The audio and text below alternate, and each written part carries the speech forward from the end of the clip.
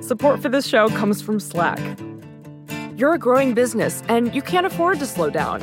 If anything, you could probably use a few more hours in the day.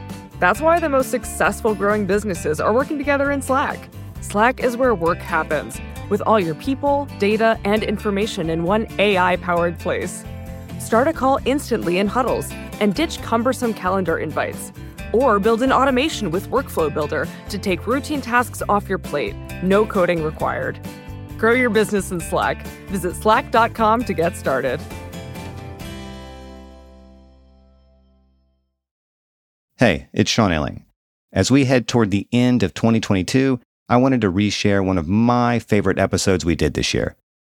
This was a meaningful conversation for me, for lots of reasons. First of all, I got to be a guest on my own show, which is cool. But really, this conversation got to the heart of a lot of what I think are some of the most important issues we're facing as a society today.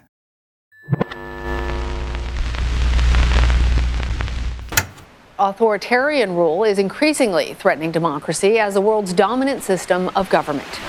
As misinformation and so-called fake news continues to be rapidly distributed on the internet, our reality has become increasingly shaped by false information. Prime Minister of Hungary, Viktor Orban, has secured a fourth consecutive landslide. Republicans are pushing a series of new voting rules across the country that aim at restricting access to American voters. The pandemic has been the crisis they've been... Hitler was right on one thing. You will vote for President Trump on Election Day, or we will come after you.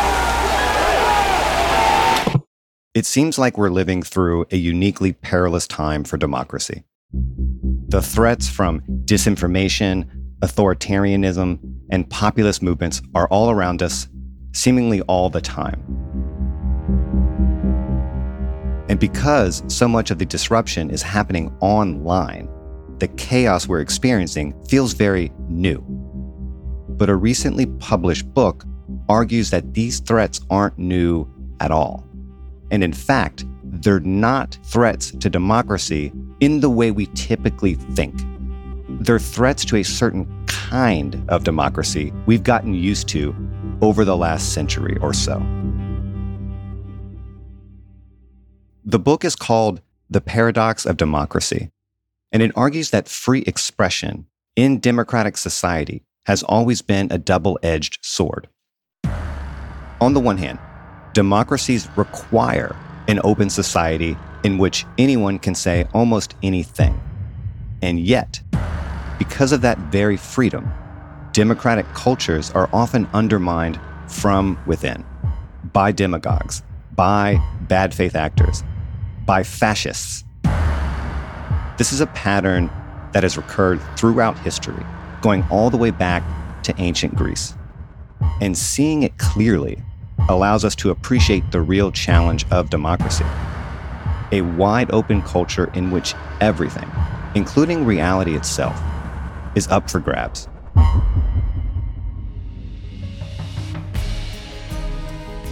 All right, look, this new book, The Paradox of Democracy, which is fantastic and very much available in stores near you, it was co-written by me, alongside media studies professor Zach Gershberg.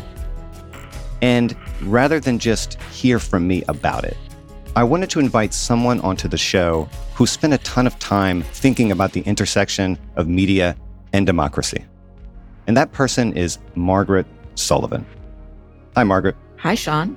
So tell us a little bit about yourself. Sure. So I'm the media columnist for The Washington Post, a former public editor of The New York Times, and before that, I was the top editor of the Buffalo News, which is my hometown daily.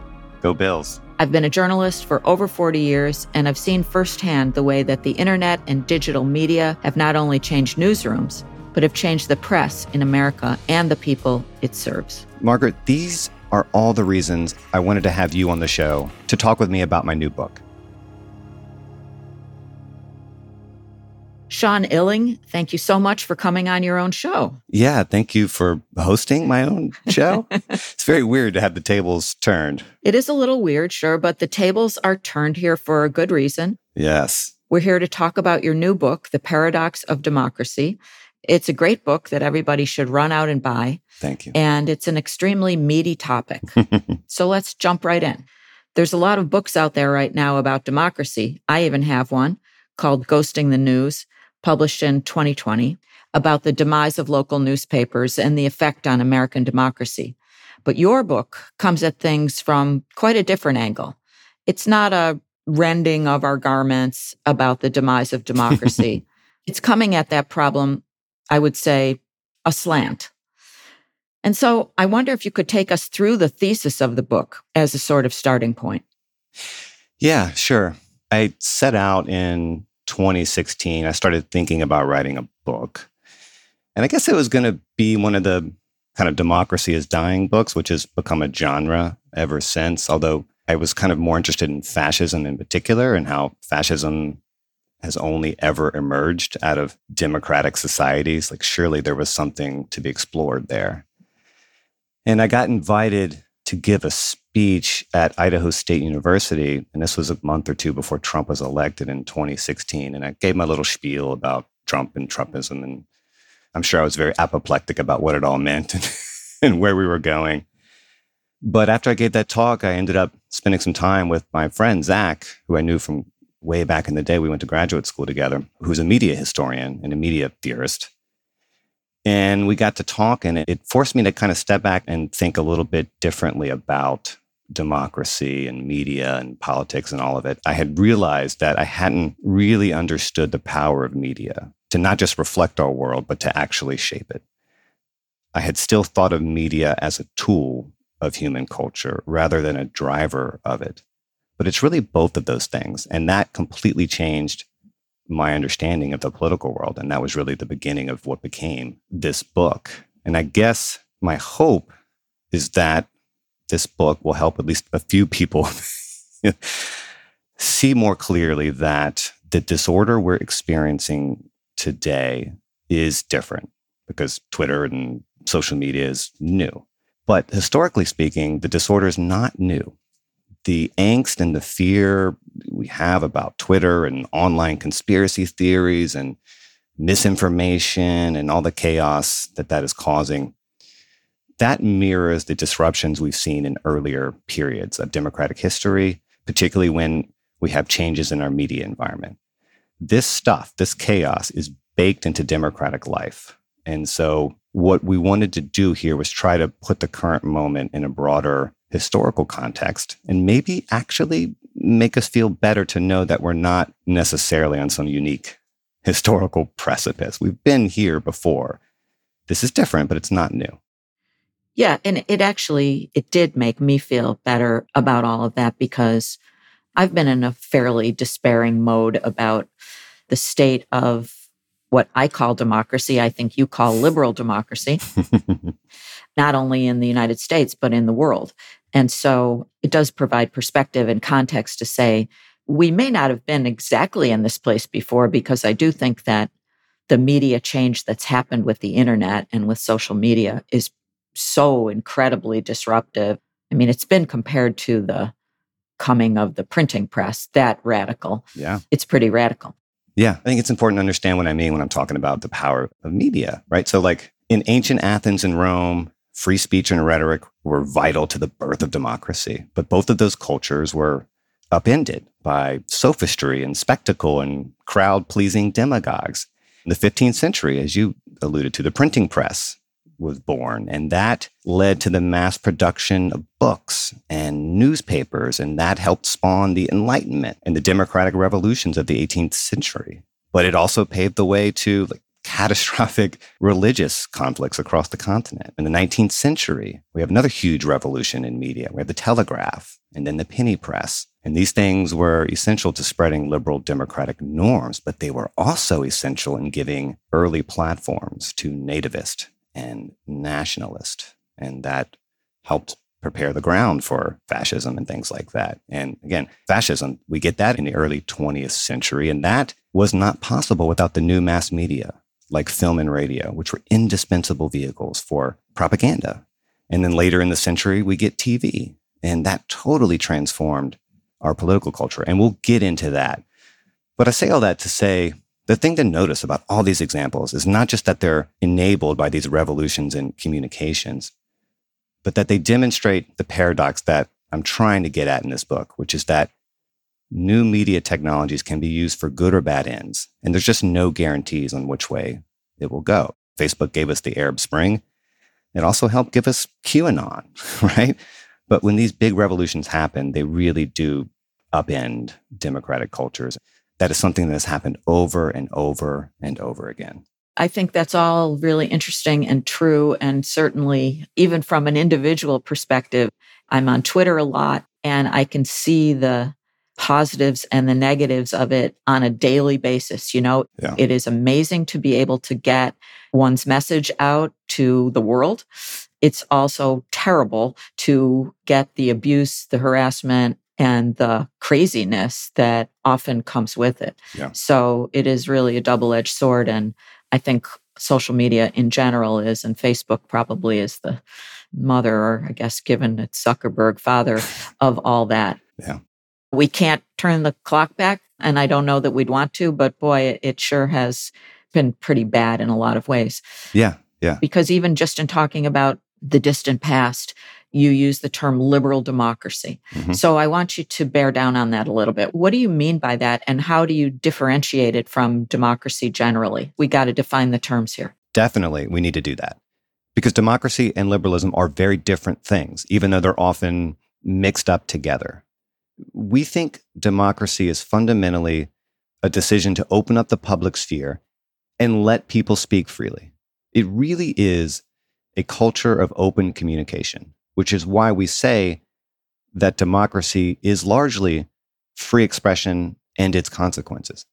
Democracy is not just a body of institutions or practices or just a process for choosing leaders. I mean, it's certainly all of those things too, but to say that a state is democratic is actually to say very little about how it's governed. And the book is trying to remind people that the instruments of democracy, free expression, and open media environment, they can be turned against it. All right, that's democracy. So what the hell is liberalism? The term is used in two different ways. In American politics, it just means the opposite of conservative. What we mean is liberalism in the broader historical sense. We're talking about the defense of minority rights, the rule of law, the peaceful acceptance of transfers of power, and all the institutions and cultural norms that sustain those things.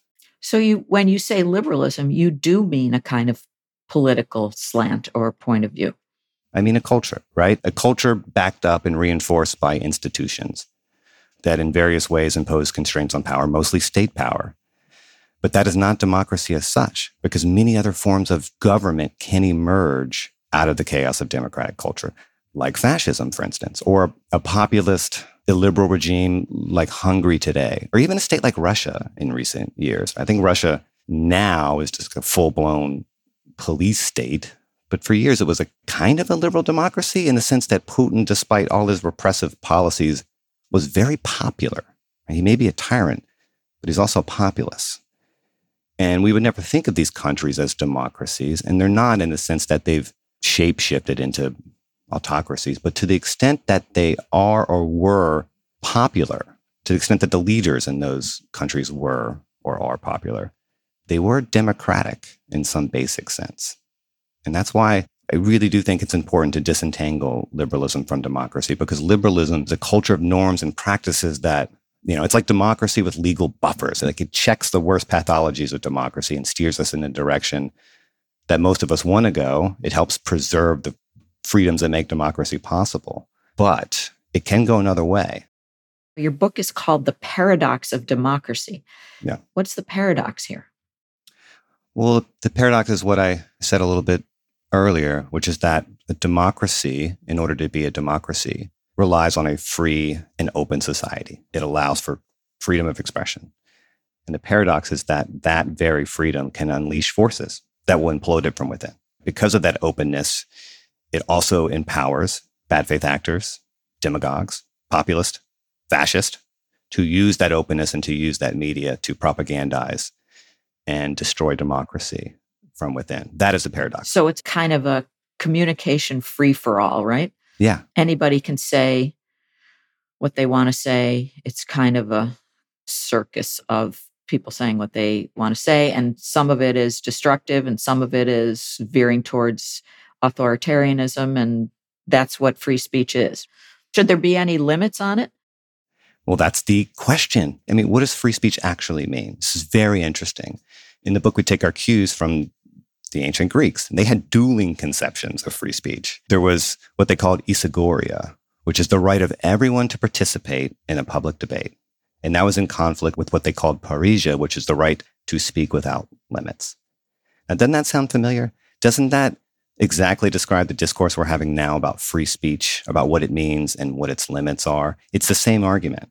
And just like back then, there's no simple answer. The tension here is precisely the defining tension of democracy. When you let anyone speak, you do not know what they're going to say. You do not know who will be persuaded of what or how they'll be persuaded.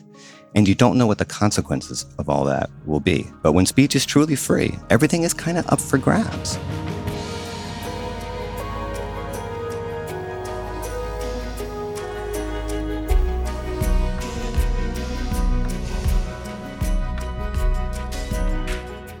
After reading my book, The Paradox of Democracy, Margaret Sullivan wants to know, how worried am I? I'll share those thoughts after the break.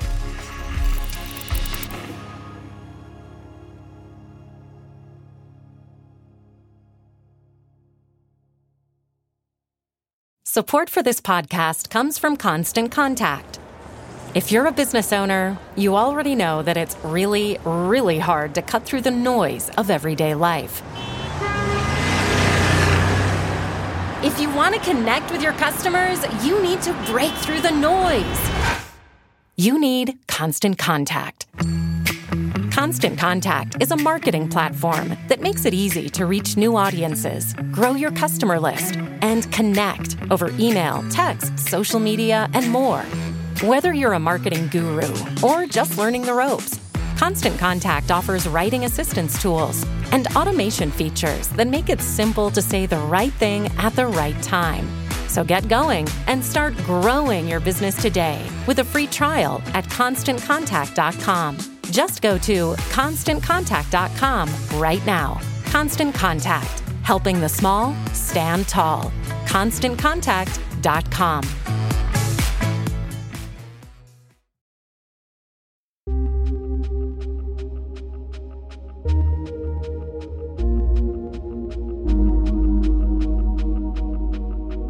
So, one thing I've wondered about reading your book and now talking to you is how concerned or worried are you about the state of American democracy, the state of democracy in the world? I mean, because you come at it from a different point of view, do you tend to think, well, this is just the way it's got to be when we have this chaotic free expression run amok and that's okay or not? How worried are you, or are you worried? Oh, I'm worried, especially in the American context, because I think the failure to see this distinction is actually making it more difficult for us to defend the liberal democracy that we have.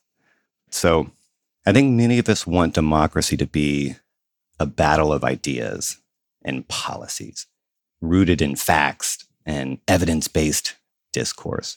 But I really do see democracy largely as a competition of communication styles where every imaginable kind of rhetoric and bullshit artistry and demagoguery is allowed to flourish. And that means it's a fight, not just between arguments, but between styles of communication, between ways of thinking. And it is always, whether we recognize it or not, a battle for power.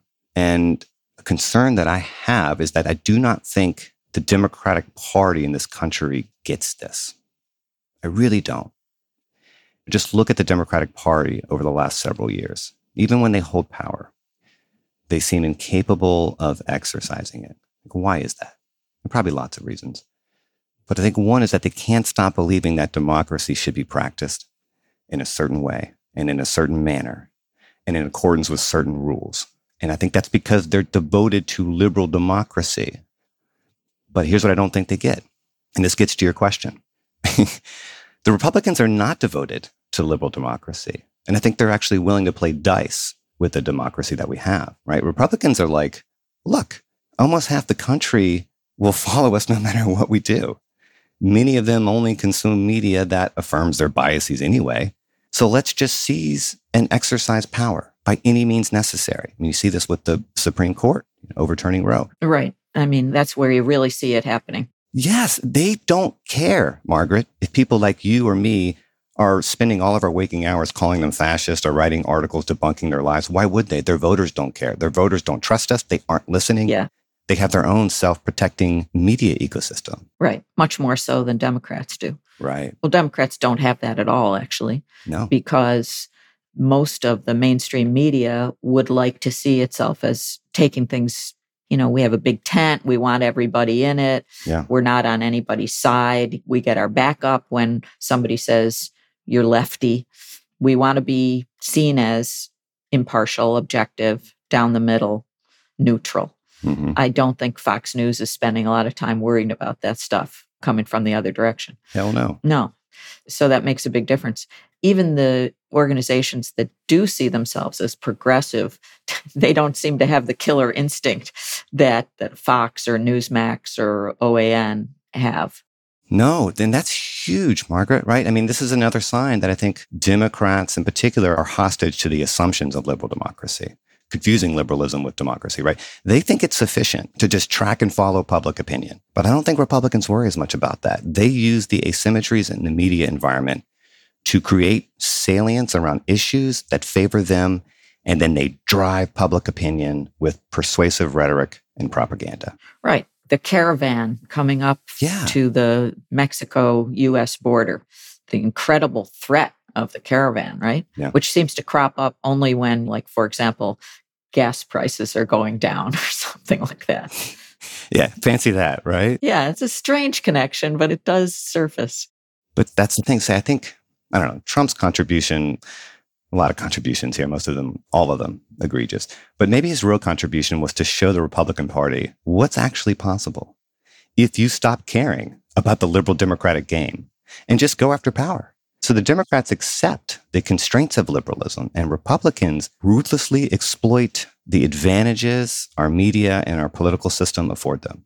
They're playing different games. That's where we are. And so, we've taken some heat because people think that we're claiming in the book that liberal democracy is dead. I would never claim that. I mean, it's always a possibility. But we are saying that the age of liberal democracy is dead. And that means that this long post-war period of mostly stable liberal democracy was a period in which a gatekeeping media system managed a norms-driven discourse. And that is over. Now everyone has the power of mass communication. Now information is impossible to contain, impossible to control. Now the state and the elites can't dictate the stories a society is telling about itself. There is no monoculture. There is no public discourse. It's a kind of choose your own adventure information space where you can shop for your preferred version of reality. The world in which the trusted newswoman or newsman delivers the truth and the elite media steers the public conversation is DEAD dead. That elite-driven liberal democratic discourse is just one of the games in town. And it is competing with populist firebrands and grifters and provocateurs who are using alternative media in the fractured world we have now to engage the public directly. And that's a huge problem.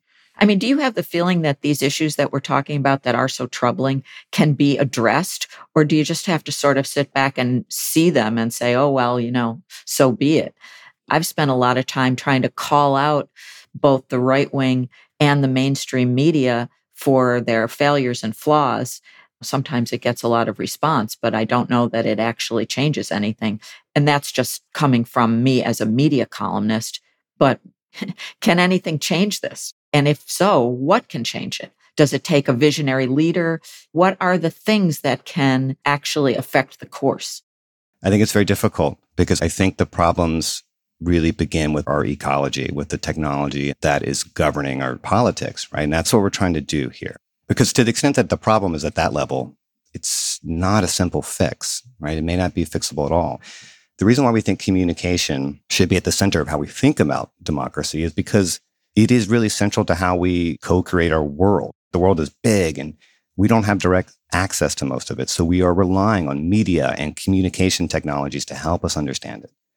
And media ecologists have been pointing out for years that certain kinds of media tend to create certain kinds of social and political environments. So what we're doing in this book is saying, okay, if that's true, and we think it is, then students of democracy, which is a form of politics uniquely grounded in expression, should probably take this more seriously than we have so far. And the fact that we are now in the world that TV built has really changed what's possible in our politics and how our politics unfolds and the kinds of people who can be elected and the kinds of things that they can say. And the internet has kind of amplified that. But the problems here really are structural. We can't do anything about the fact that Republicans and Democrats often inhabit opposing epistemological worlds. You and I can't transcend that problem. We just can't. And I just want to acknowledge that head on, because refusing to see it makes the problem even worse. It's very, very hard to see a way out of it. But that's not to say it's hopeless, but it's deep. Do you see any politicians or public figures who seem to have a handle on how to communicate better in this new world? I mean, some clearly better than others. Are some very good at it? Yeah, Donald Trump. Okay. He's like the platonic ideal of like a master communicator in this weird, convergent, digital, social media, televisual world, right? Right. Again, it's all about getting attention. No, yes, I agree with that. Do you see any people who, and I don't want to say on the left or in the center, I don't want to say that, those who are not part of the effort to sort of tear down liberal democracy, those who are maybe interested in keeping it, do you see anyone who's interested in that communicating very effectively, communicating and acting in a way that is productive and good and helpful in this realm? I'm not sure. I mean, who comes to mind for you? I mean, I've been thinking about the January 6th hearings, and I think they are quite effective. You know, They're not wonky or boring in the way that people thought they might be. They are very contained. They're very civil. They're very evidence-based. They are getting a lot of eyeballs. And are they going to change some people's minds? I think so. Yeah, I don't think so. I don't think so at all. I mean, the hearings, such as they are, have been conducted about as well as I could possibly imagine. They actually brought in a former ABC News TV producer or whatever to like help stage and choreograph. I mean, I think that's just smart. I mean, it is. The hearings are good, and I'm glad that they are happening. It's important to get that stuff on the forensic record. It's important for precedent. It's important for lots of reasons. But I see no reason to think it's actually going to move the political needle in any way at all, right? I mean, the percentage of the country that is invested in the other side doesn't care, isn't watching, won't be persuaded. To the extent that the hearings are persuading and moving people, it is probably moving people who were already persuaded anyway. Well, it's not moving them then. Yeah, exactly. So I don't know what good it's going to do politically, which is not to say it's not worth doing.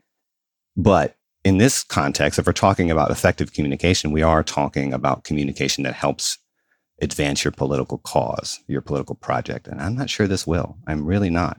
What about people like Bernie Sanders or AOC who seem to have a certain amount of power to break through in some ways, similar to some of those on the right? Do you see them as being effective champions of what we're talking about? I think they're certainly trying. I mean, they do better than a lot of their peers. But I think this is a case where people on the left run into a structural problem. There's an asymmetry. Conservatives are playing a totally different game. They're not committed to those old journalistic norms, and they own that. They've created a giant political messaging machine that has taken the place of news. And it also works to discredit or undermine mainstream news. The problem for progressives is that they don't have anything comparable to this. So it's a little bit frustrating to talk with you about this and to hear you about this. I know. Well, I mean, I think it's worth acknowledging this, that this is really important stuff. And it seems like you just don't see a way out of it or even maybe want to find a way out of it. Is that fair? No, hell no. I would love to. Okay, good. I'm glad you say hell no. Let's talk about what the solutions and what the direction might be instead of just talking about how we got here or what's wrong. Well, I think part of talking about the solutions is also like truly understanding the problems. Okay. I think some of these confusions around liberalism and democracy have got in the way of actually accurately diagnosing the problems. And this book is more of a work of diagnosis and really history than it is of prescriptive. Right. I mean, I don't expect you to have the concluding chapter that says, oh, and by the way, here's a 10-point plan for fixing it. Yeah. So, granted. And at the same time, I wonder if you must, having delved into it so deeply, understood it so much, understood the contradictions and the misunderstandings in the history, give me a sense of what might be the way out or the beginnings of a way out. What could come along? What can come along? What can we encourage to happen that will save something that's really worth saving? Well, I think we can get there. I mean, for this kind of conversation, since you're a journalist, I'm a journalist, maybe it helps to talk about what journalists can do, what the role of journalism might be, and like how it can deal with this moment. Something I've struggled with, and some days are better than others, but what has frustrated me is that I'm not all that sure that journalists matter as much as we once did in this fragmented, saturated media landscape, where it feels like almost nothing matters, where it feels like almost everything is discardable. Every story, every scandal, no matter how important, just somehow falls into the ether of the news cycle. I mean, we saw that so much during the 2016 Trump campaign, when all these things came along that surely this scandal would be the one to take Trump down, whether it was the Access Hollywood tape or the disparagement of the reporter who had a disability or the disparagement of the Gold Star parents. Mm-hmm. Surely this would be the thing that would be the end. But of course, it never, ever was. Yeah, it never is, right? And so, I mean, you even told me when we were talking earlier that you've kind of become a little more disillusioned. Oh, no, I actually agree with what you said, that I'm not at all sure that journalism is up to this moment. It does what it does. It reveals things. It reports on things. It can help us understand, but it's no longer all that trusted, and it's no longer any kind of a gatekeeper.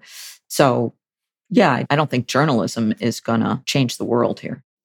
Yeah, I don't either. Like the focus on media ecology is super important to what we're doing here because it's imposing boundaries and creating an incentive structure in which we're all operating. And so you have these important media ecologists like Marshall McLuhan and Neil Postman, and they were making this point that there was a shift, right? I mean, you go way back in history from oral to a typographic culture, and then a culture dominated mostly by the written word. And then we moved into the image era where TV and images kind of dominated everything. And a culture that communicates mostly through the written word or engages with the world mostly through the written word will have a very different kind of politics than a culture that communicates only or mostly through TV. You know, TV is all about movement and action. And because it's image-based, it's not really conducive to any kind of logical discourse. It's mostly about invoking emotional responses. So you can think about it this way, right? Like, what's the purpose of every TV show, right? Whether it's news or sports or whatever.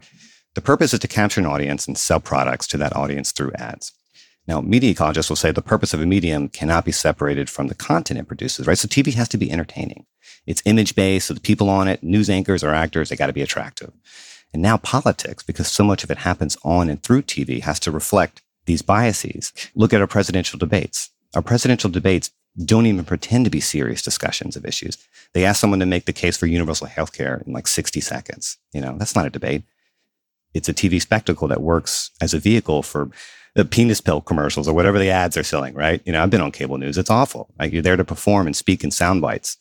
And you can't break through if you don't do that. And I'll just ask you, like, how do you think all those changes to the incentive structure for politicians and for journalists competing for attention in this environment, how do you think that changes the kinds of people who ascend, who capture attention, the kinds of people who win? Well, I mean, I think that when a lot of regular people think about the media, what they're thinking about, reasonably enough, is cable news. Yeah. That's sort of their idea of the media.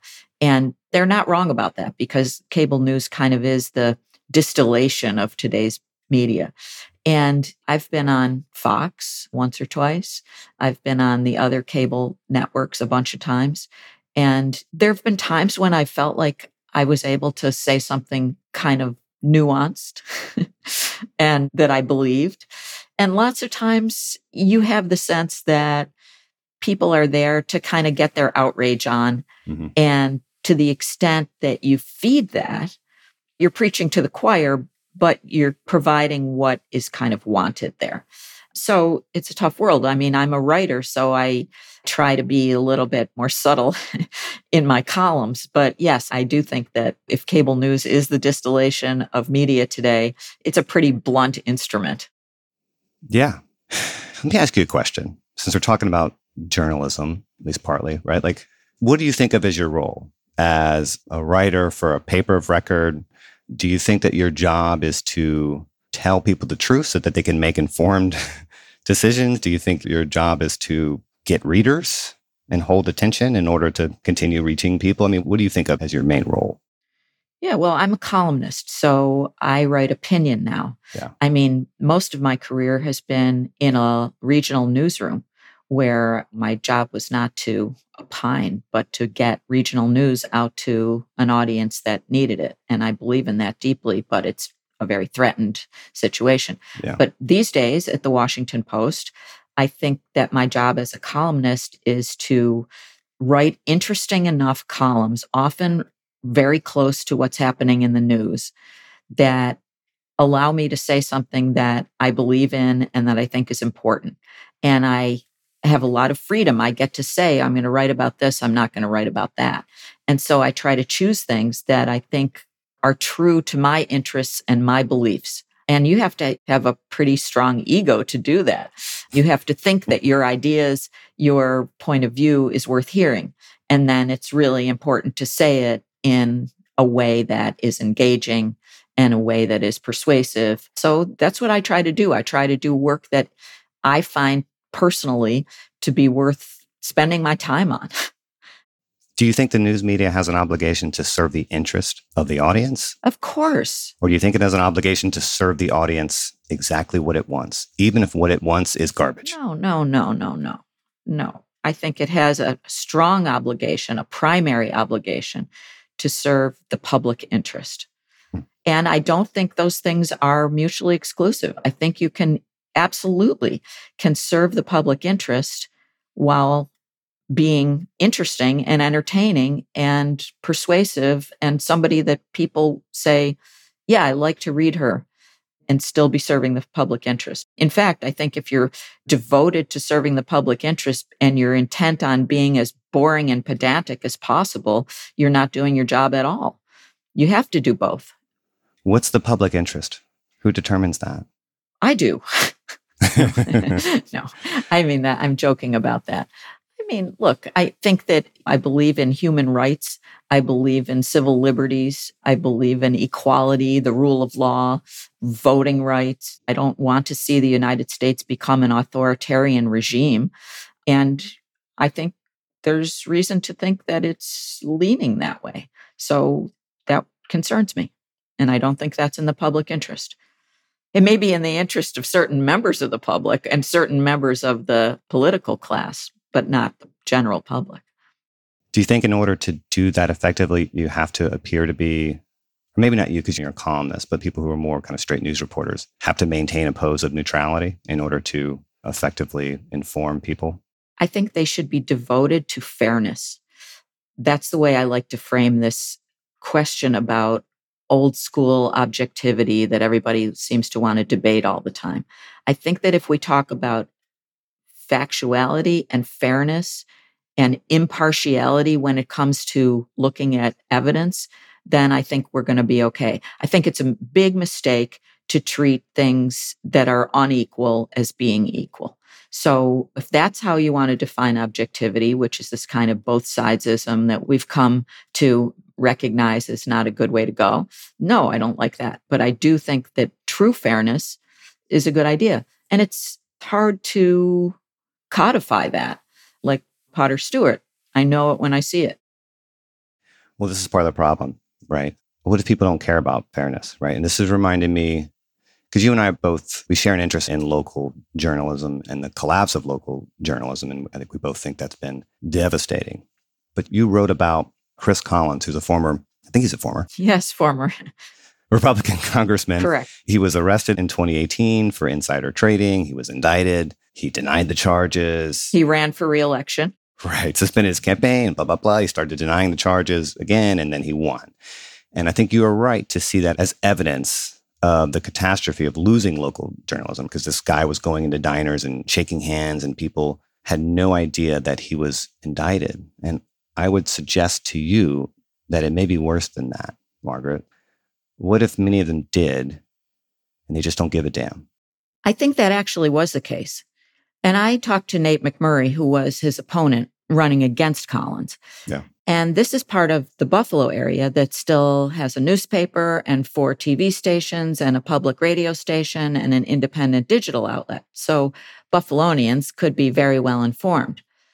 But when McMurray got out into more far-flung areas of his district, one of which was a literal news desert as defined by the people who define news deserts, he would say to people in diners or whatever, don't you know, surely, you don't want to vote for Chris Collins. You want to vote for me, right? Because he's been indicted for insider trading. Yeah. And McMurray told me that people would either tell him, you're wrong, you don't know what you're talking about, that's fake news, or they would sort of shrug it off. Yeah. And shrugging it off, I think, arguably is more troubling because that means they do know and they don't care. Yeah. And I've had some people tell me they would much rather see an indicted Republican in office in that district than a non-indicted Democrat. Yeah. And that speaks to the tribalism that you're talking about. That's right. I think that part of the reason they don't give a damn is that they exist in a broader media environment that has reduced politics to a tribal sport. And all that matters is picking a winner and, more importantly, sticking it to the other side. Yeah. And I think all political press, not just cable TV or television, I think it starts there, helped create this way of talking about politics as pure sport and theater, as a kind of cynical game. Because like TV news, every news organization has to make money in order to survive. And that creates perverse incentives to grab attention, to placate customers, or sometimes to feign neutrality in order to not give the appearance of bias, even though the people you're trying to reach are going to perceive bias no matter what.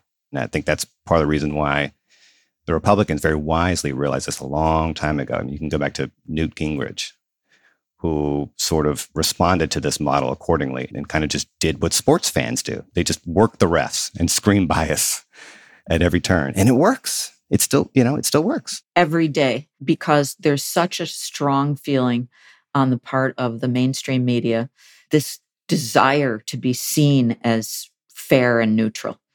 I mean, the worst thing you can say is you're spouting DNC talking points. That will make them shift the Overton window way to the right. But of course, you cannot win that argument. You just move it, you move the goalposts. Yeah.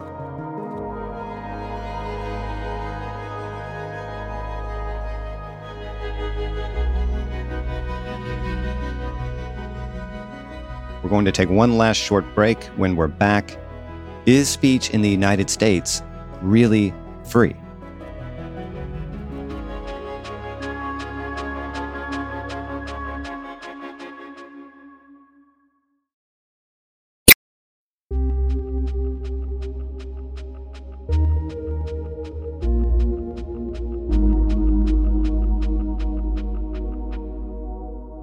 Do we have free speech in the U.S. where everybody says whatever they want to say? Sure, I think so. I mean, is it perfectly free? I don't know. Is it a platonic ideal of a truly free speech society? I don't know. It's as close as we've ever been. I'd say it's as close as any society has ever been. The challenge of democracy is finding ways to navigate all of that without losing the freedom that makes democracy possible. And so that doesn't mean you shouldn't impose guardrails on society so that it doesn't implode from within. I mean, liberalism is very good in that it helps preserve the conditions that maintain a democracy. It helps check some of those pathologies of democracy that can lead to its self-destruction. I think free speech is justified because it's the lifeblood of democracy. But this is important. Not necessarily because it leads to truth or a sound marketplace of ideas. I mean, hopefully it leads to more intelligent politics, but sometimes it just leads to Pizzagate. It's an old cliche that perception matters more than reality. But what citizens in a democracy think is true is more important than what is actually true, because people's actions proceed from their beliefs. But despite all the risk, the misinformation and conspiracy theories and all of that stuff, democracy still remains the best form of political life because it offers freedom of expression and the possibility of confronting power. But it is a unwieldy, uncertain, contingent thing. And we're living through that now. If you could, would you change that about the United States and about free speech? I mean, when you talk about guardrails, what guardrails could there be? That is a big question. I mean, there clearly can be some guardrails on social media. Yeah. The question is not whether we should have any kind of guardrails. There's the old, you can't yell fire in a crowded room sort of thing. The question is who gets to determine those guardrails, you know? I've said this elsewhere. I don't want the people at Twitter and Facebook determining what's acceptable to say and what isn't.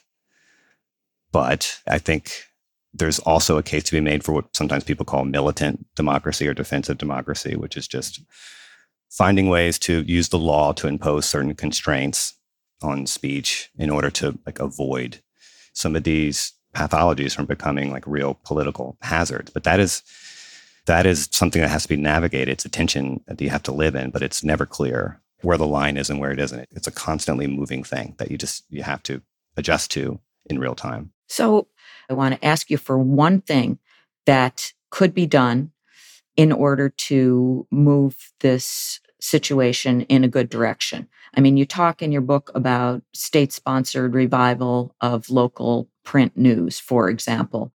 Well, the thesis of the book is that these core problems are baked into the structure of democracy. But sure, there are a few things that would bolster our democratic culture. First, people like to talk about resuscitating civics education. And I got to say, I think that's mostly a waste of time. I mean, it's fine to teach people how bills become laws, but we're talking about a world in which people are overwhelmed with choices and bullshit. They should be taught about communication technologies and the rhetorical techniques they rely on, so they have some chance of recognizing when and how they're being manipulated. This sort of media literacy should be universally taught in secondary education, at least. Second, democracy has to be participatory or it's meaningless. John Stuart Mill made a very useful distinction between active and passive citizenship. Today, I think a lot of people feel estranged from the political process. They feel reduced to being spectators of their own democracy for good reasons. But it's only through real engagement, real discussion, and collective action that we become members of a democratic community. And this connects pretty directly with the last thing I'll say. We have to do something to reinforce local journalism, and by extension, local politics. We know that citizens trust local news more than national news because it's more connected with their lived experience. And we know that local newspapers have always been crucial catalysts for the sorts of social connections that make up the backbone of democracy. What we have now is a highly nationalized politics.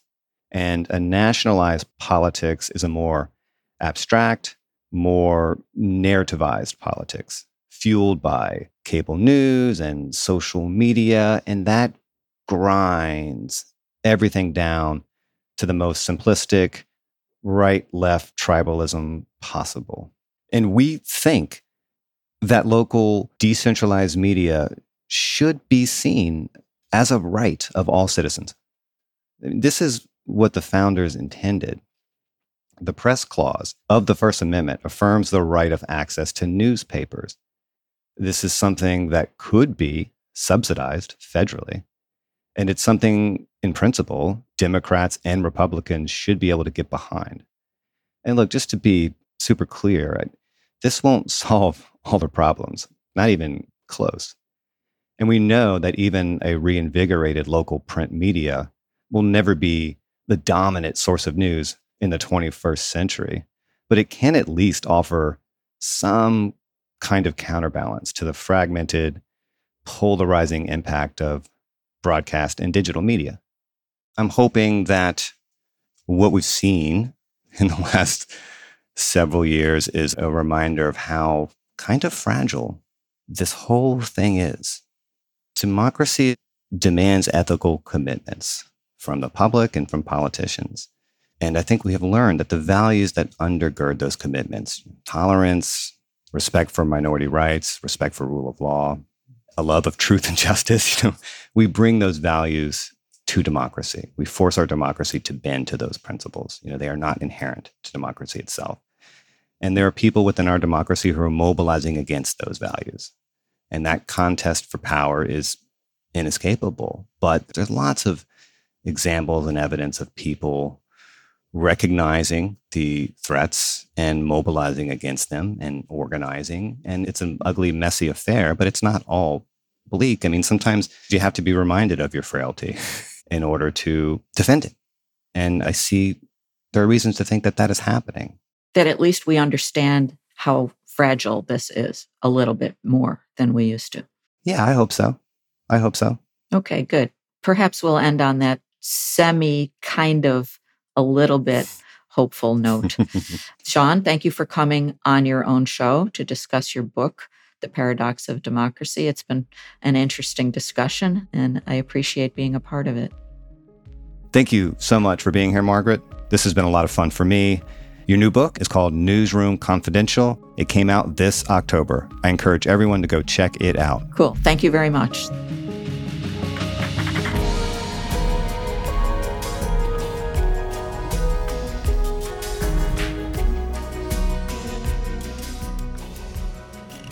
Eric Janikas is our producer. Amy Drozdowska is our editor.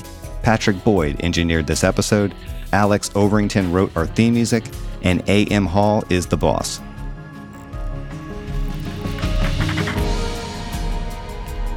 Let us know what you think. Drop us a line at thegrayarea@vox.com. And if you appreciated this episode, please share it with your friends. New episodes drop on Mondays and Thursdays. Listen and subscribe.